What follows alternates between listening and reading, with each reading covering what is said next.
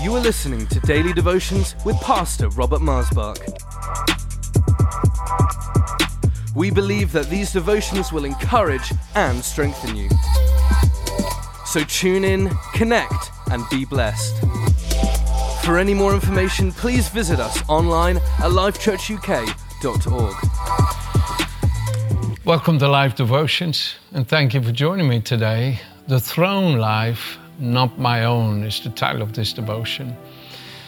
This whole week I'm talking to you about throne life, and what is so important within this is that we realize that this life, this dominion, this righteousness, this holiness that I've been speaking to you about this week is not our own. It is not something that I've achieved through my devotion, my prayers. No, it is something much glorious, more powerful. It comes from Christ himself. Actually, he is that throne life. He himself is the throne. He is the mercy seat. He is the right hand of the Father. He is that righteousness, that holiness, that dominion. He himself is the embodiment of the throne of God.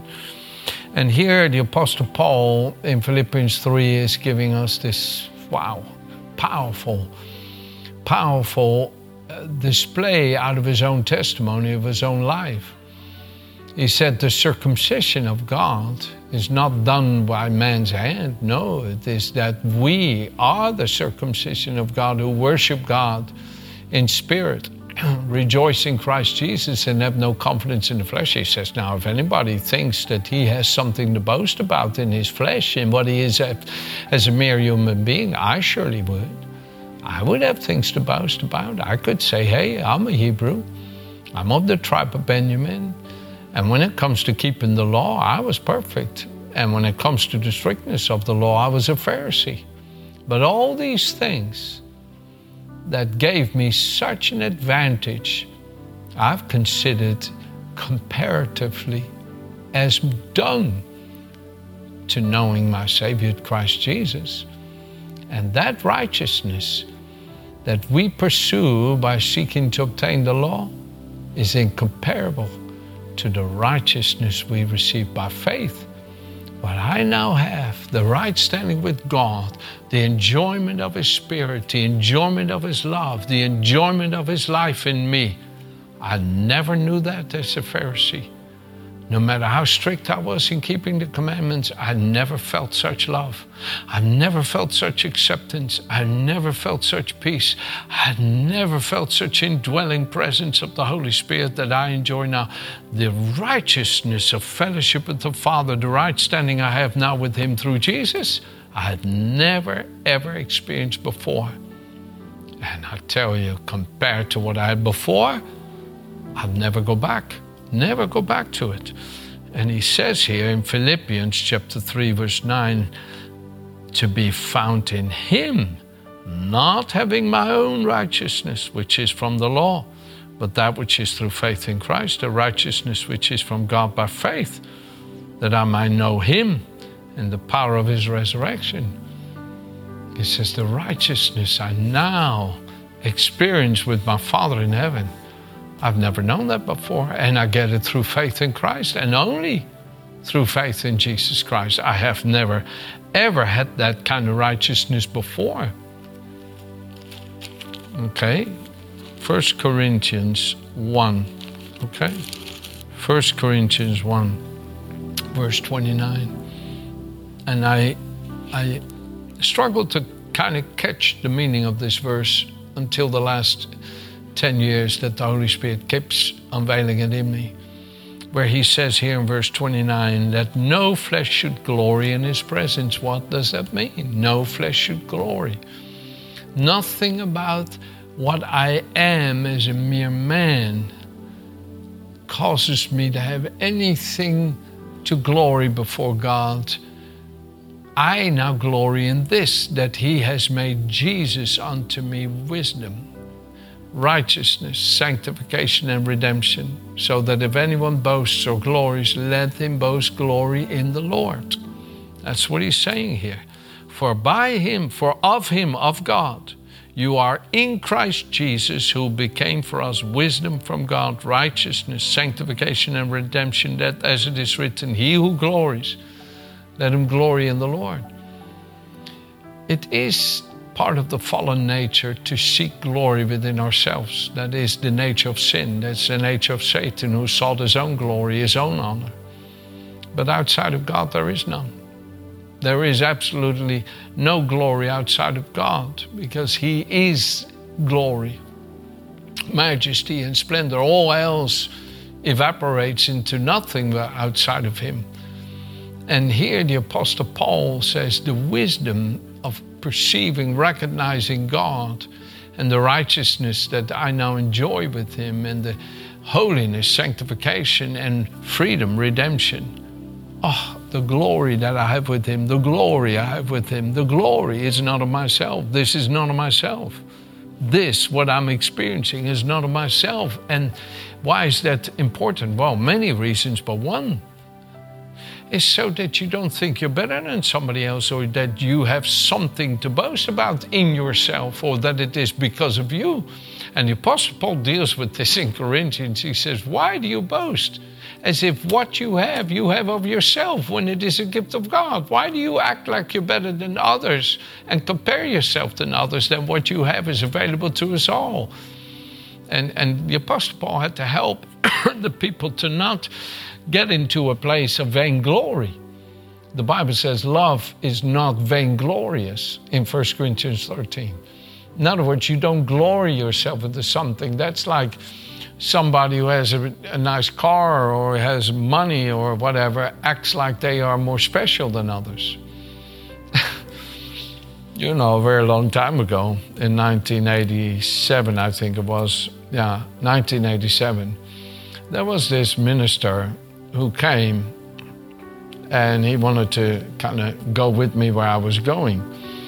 And I had him come. I thought he was a sweet brother, but every time we were in a hotel or we were in a restaurant, it's not that he always paid, but he would pull out of his pocket this whole stack of $100 bills for me to see. and I was praying to God just to have enough money to put in the petrol tank to go to the next place to buy gas for the car. And I was praying to God to help me pay the bills, because I didn't have any money, and he would pull that money out, but he didn't pay. I don't know what he was doing. I didn't understand him, and I didn't pay attention to it, to be honest. But it didn't bother me, because Jesus had taught me to love people for people's sake and not for their possession's sake. But perhaps looking back, he might have had some vainglory. Perhaps he gloried in self and thinking that he was something because of that money. And it's quite an opium, money. I've seen people leave the Lord for money. People that really loved God and knew his spirit, but they got money, and then all of a sudden they felt they didn't need God and stopped walking with him. And it's really painful to see that. I don't believe those people are not going to come back. No, I pray for them and pray for them and pray for them. Some believing they'll come back. And I pray that they don't have to go through some tragedy or hardship that would cause them to come running home. I pray that they don't have to maybe lose all that money. I never pray that. Never, God forbid. No. I just pray the Holy Spirit touch them. Why? I've seen people with lots of money be touched by God and serve God. Money can act like a master. It's a terrible master. It's a wonderful Savior. But it is not the master. That's deception. Jesus is. Jesus is the master. And I pray, like it says here in Jeremiah chapter 9, and this is actually what Paul's referencing here in 1 Corinthians. Thus says the Lord, verse 23, let not the wise man glory in his wisdom. Let not the mighty man glory in his might.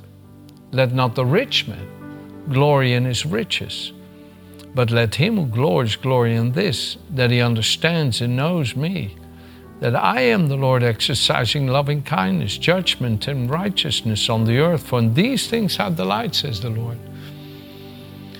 To maintain a healthy throne life, You got to realize that what you have is not your own. You got to realize it's not my own. You know, I enjoy a wonderful friendship and love with my dear wife. I mean, I utterly delight in her. I adore her. I just think she's such a precious soul and sweetheart and gifted and talented. I think she's beautiful and attractive, and I just love her in every way. In every way, I love her more than ever. Honestly, more than ever. But I know it's not my own. She belongs to God, and I treat her as such, and I hold her as such, and I watch my own heart, that I don't allow myself to begin to go low and mine, no, it's all His. It all belongs to Him. My children, my grandchildren, this church and the amazing people, and all the precious people I have the privilege of working with. I mean, amazing people. You meet the people that work in the office with us, or the people in all the children's ministry, youth ministry, or the greeters, or the people that clean, or I mean, you go on and on. They're amazing, beautiful children and heavenly, holy people. For me to act like they're mine as if I am over them would be mad. Would be mad. How dare I think such thoughts? No, they belong to God. It's not my own, it's all His. And I want to live in such a way that I give glory to God in it all. I give glory to God in the car I drive. I say, thank you, Lord. In the house I live, I thank you, Lord. The clothes I wear. And do you get it? Do you see it? It's not my own. And you know, to maintain the throne life, you got to know that what you are and what you have is not your own. David said in Psalm 16, all that I am and all that I have comes from you, for you give me all that I need. My future is in your hand. That's like saying, I'm yours, Lord. That's true consecration. I'm yours, Lord. All is yours, Lord. And when you live that way, in all things give glory and give praise to God, and be grateful and thankful, and then watch His dominion from everlasting and everlasting to flow through everything you are and have and do. Amen. Have a good day.